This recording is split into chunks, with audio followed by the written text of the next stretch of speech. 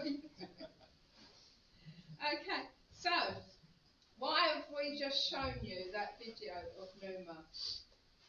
When we first got Numa, we had to take her to puppy training, which wasn't so much for her but for us. And we had to start the long journey of teaching obedience. And as you can see from that video, it's a journey. She hasn't quite got it there. And if you've come to Hotspot on a Thursday and you've had your lunch pinched by Numa, you'll know that she's still on a journey of obedience. But today we're going to be thinking about God's love language, obedience. Bear with me with this. I'm not good with this. You've done it already, haven't you? So today we're going to be thinking about one of the first fishermen. Anybody got any ideas who that might be? Apart from Christopher.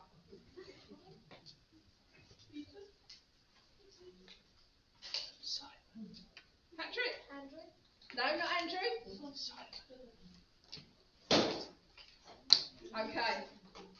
As Christopher is whispering and I can hear it, it's Simon Peter. What do we know about Simon Peter? Well, Simon was born Simon, and the meaning of this name Simon means reed, and it wasn't a complimentary name. It was a like, go with the flow, just accept everything. But later we know that Jesus renamed Simon to Peter, meaning the rock, a lot more complimentary. Well, Peter was an impulsive, reckless fisherman who spoke his own mind, but he became one of Jesus' first disciples. Peter walked on water, then he sank in it. Peter was first to confess that Jesus is the Son of God, only to 5 minutes later try and tell Jesus what to do. Peter promised to lay down his life for Jesus, and within a day denied him 3 times. Peter risked his reputation to take the gospel message to the Gentiles, but then later refused to eat with them. Peter was called to be a fisher of man, but he was a lot more comfortable fishing for fish. Peter's last catch of fish was 153 fish. His first sermon harvested 3,000 souls. So what did knowing Jesus do to change Peter's life? It changed his name, his self-image, his profession, his prejudices, his expectations and priorities, his family life, and his prayer life. Knowing Jesus changed Peter completely. Now this verse, I'm going to say now, is an illustration of God's promise in Peter's life, in all of our lives. And it's a verse that came up last Sunday in Stargazers, and I think was also studied the night before in the Savage family. And it is Philippians 1 verse 6. God who began a good work in you will carry it on to completion until the day of Christ Jesus. It's like you're never really completely there. It's a journey. There is so much we can learn about being a disciple of Jesus through the eyes of Peter. And today we're focusing on how to be obedient to Jesus. So we're going to look at Luke chapter 5 verses 1 to 11. One day, as Jesus was preaching on the shore of the Sea of Galilee, great crowds pressed in on him to listen to the word of God. He noticed 2 empty boats at the water's edge, for the fishermen had left them and were washing their nets. Stepping into one of the boats, Jesus asked Simon, its owner, to push it out into the water. So he sat in the boat and taught the crowds from there. When he had finished speaking, he said to Simon, "Now go out where it is deeper and let down your nets to catch some fish." "Master," Simon replied, "we worked hard all last night and didn't catch a thing. But if you say so, I'll let down the nets again." And this time their nets were so full of fish, they began to tear. A shout for help brought their partners in the other boat, and soon both boats were filled with fish and on the verge of sinking. When Simon Peter realized what had happened, he fell to his knees before Jesus and said, "Oh Lord, please leave me. I'm such a sinful man." For he was awestruck by the number of fish they had caught, as were the others with him. His partners, James and John, the sons of Zebedee, were also amazed. Jesus replied to Simon, "Don't be afraid. From now on you'll be fishing for people." And as soon as they landed, they left everything and followed Jesus. Peter's situation at that point in time, he was a part-time disciple, he was a part-time fisherman. He'd not yet made the decision to hand over his life to Jesus. He'd not yet given his heart to Jesus. Peter still worried. He worried about his family and his business. He was not yet understanding that Jesus, God, would provide everything. He'd been out all night and caught nothing. Have you ever realised that God, who can make hundreds of fish suddenly appear, can equally make all the fish disappear? Jesus knew exactly what was going to happen that morning. He had arranged it to bring Peter to a point of realisation of exactly who Jesus was. So did you spot any points in that Bible reading where we had obedience? Oh dear. Thank you, Patrick. When Peter obeyed Jesus and he done the right thing that Jesus told him to do. What in particular would you think? Like when he said go deeper and let down your nets, instead of like keep on arguing and saying no, you just said okay, fine, then I'll do it. Yeah. Spot on, thank you very much. There are actually 4 ways in that reading that Peter was obedient. First we have push to the shallows. Do you remember at the beginning of the reading, Jesus got into Peter's boat and he said, "Can you push me a little bit out so that I can talk?" Then we have sail out. Peter, sail out to deeper waters. Then we have Peter, throw out your nets. And then we have Peter, follow me. Notice how more and more is asked of Peter's obedience to Jesus as our reading proceeds. So let's look at first, push to the shallows. Easy, easy, not a problem at all. There was a large crowd pressed around Jesus while he preached. Jesus wanted to use Peter's boat as a floating platform from which to address the multitude. So he asked Simon, the future apostle, to push the vessel out a little way from shore. Not in itself a particularly remarkable request.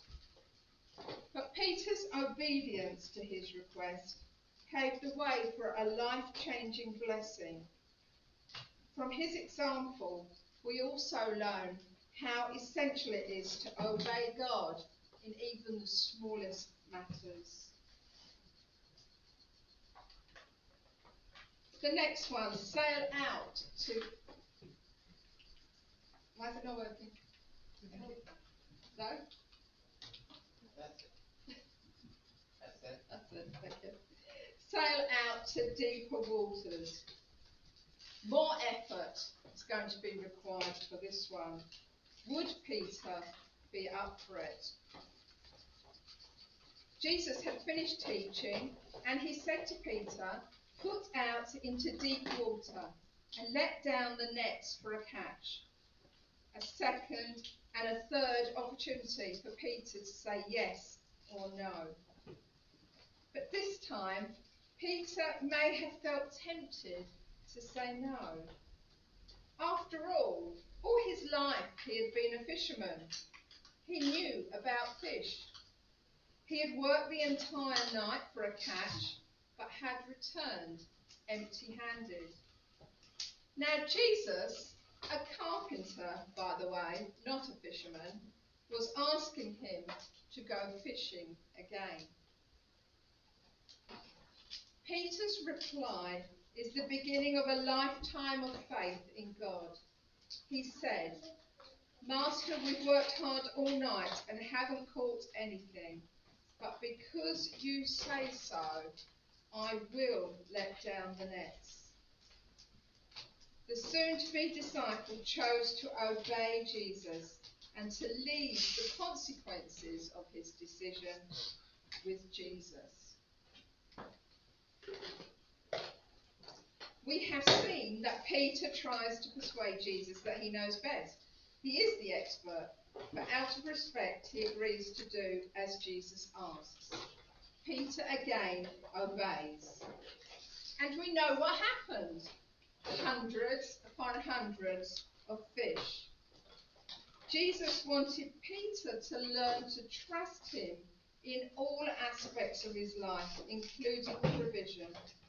He wanted Peter to get to the point of recognizing Jesus as the Son of God. Peter is blessed with an amazing catch of fish. Jesus was totally in control of the whole situation.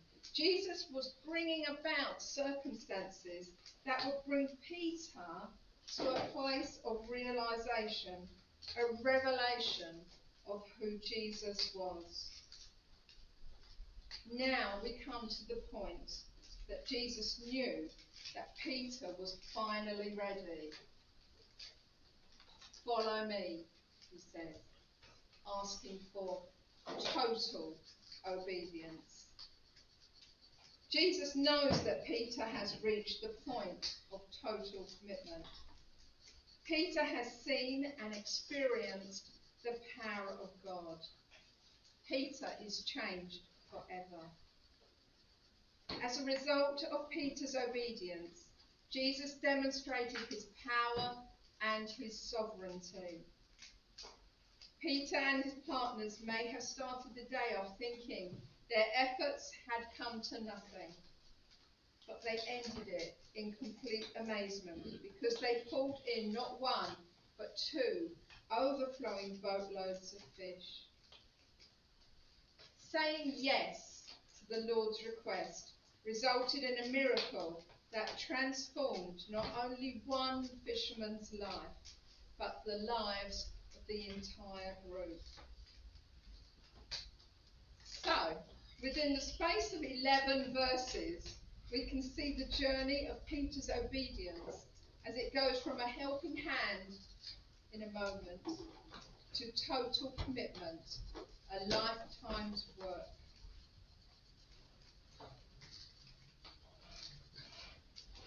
Jesus' simple requests often serve as stepping stones to life's most wonderful blessings. Simon Peter illustrates what can happen when we say yes to God.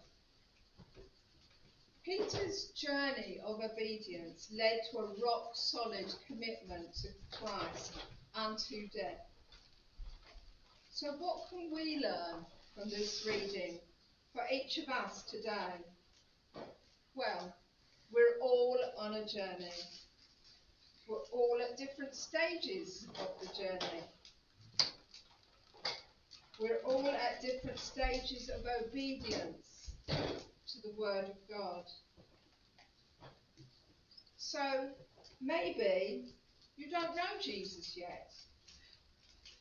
Or maybe you are tentatively dipping your toes into the water, hearing about this man called Jesus. Maybe you're getting the desire to go deeper, to learn more, spend more time studying God's Word and praying. Maybe you are at the point of total commitment. Come what may, your life is Christ. Jesus called Peter a rock long before Peter was stable and mature. He leads us by calling out what he sees, not calling out our failures. When Jesus looked at Peter that morning on the beach, he didn't see Peter for the fisherman that he was then. He saw him as the strong apostle that he was going to build his church upon. So, you will see a rock on your table in a little box. If you'd like to pick up a rock each.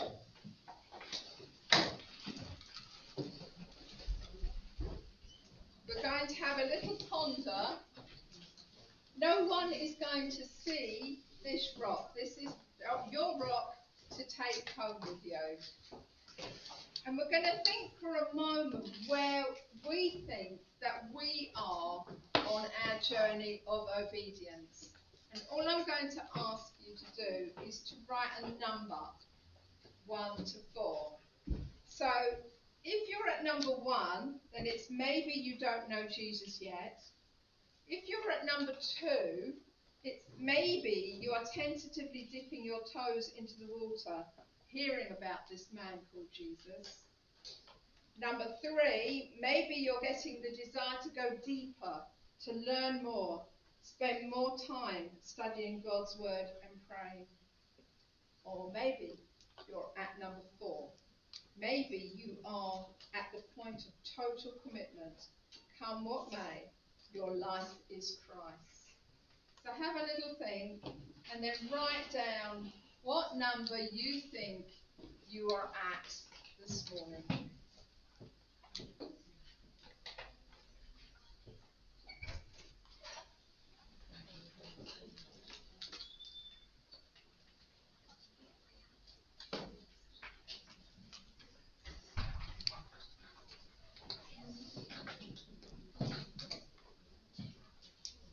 When you've done that, I want you to spend another moment thinking, how do you feel about the number that you've written on your stone? How do you feel in your heart? Are you happy about it? Are you tentatively thinking of moving on? Yes, Patrick? Oh, I was going to say what I kind of feel about it. Yeah, go on then. I kind of feel like, okay, that I'm like halfway through because that means that's progress. Because mistakes are that are what. No. Patrick, would you like to come out here and speak into a microphone? Which one can Patrick use? Yeah. Jump. I think that like it's okay that I'm like only halfway through because that means like that I'm learning and carrying on. That one point I will reach that stage. It's a journey and you're progressing, aren't you? Well done, thank you. Thank you. So I want you to think about how you're feeling. Are you content? Are you not happy about the number you've put? Just have a moment and then write down on the rock how you're feeling. What is your emotion behind the number you've already put down?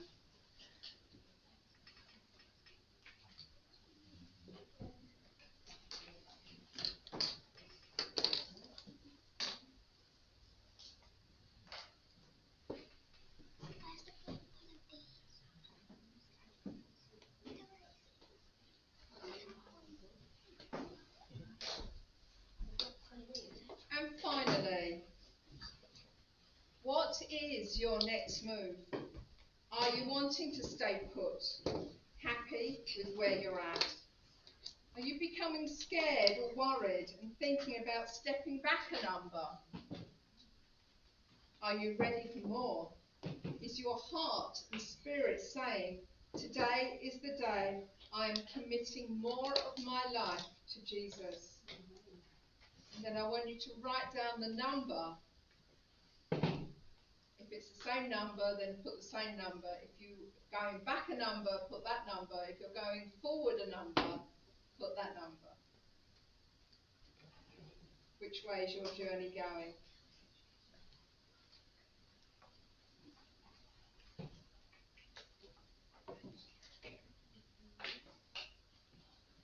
Whether you are young or old, a new Christian or a lifelong Christian, we are here to support each other, to help grow each other, and to be obedient to whatever Jesus is asking of us. It's a journey of discipleship. It's a journey of learning to step out on the water. Going back to the dog analogy, Barbara Woodhouse, I'm sure most of you remember Barbara Woodhouse, excellent dog trainer, wrote, "True love, obedience in dogs is apparent when a door is left open and the dog stays happily within earshot of its owner. For the owner must be the be-all and end-all of a dog's life." The real test of our Christianity isn't seen in our work or activity. It's found in this. When we have the opportunity to wander away, to disobey, to leave his presence, do we choose instead to stay close to him, to abide in Christ, to obey? Let's close with a prayer.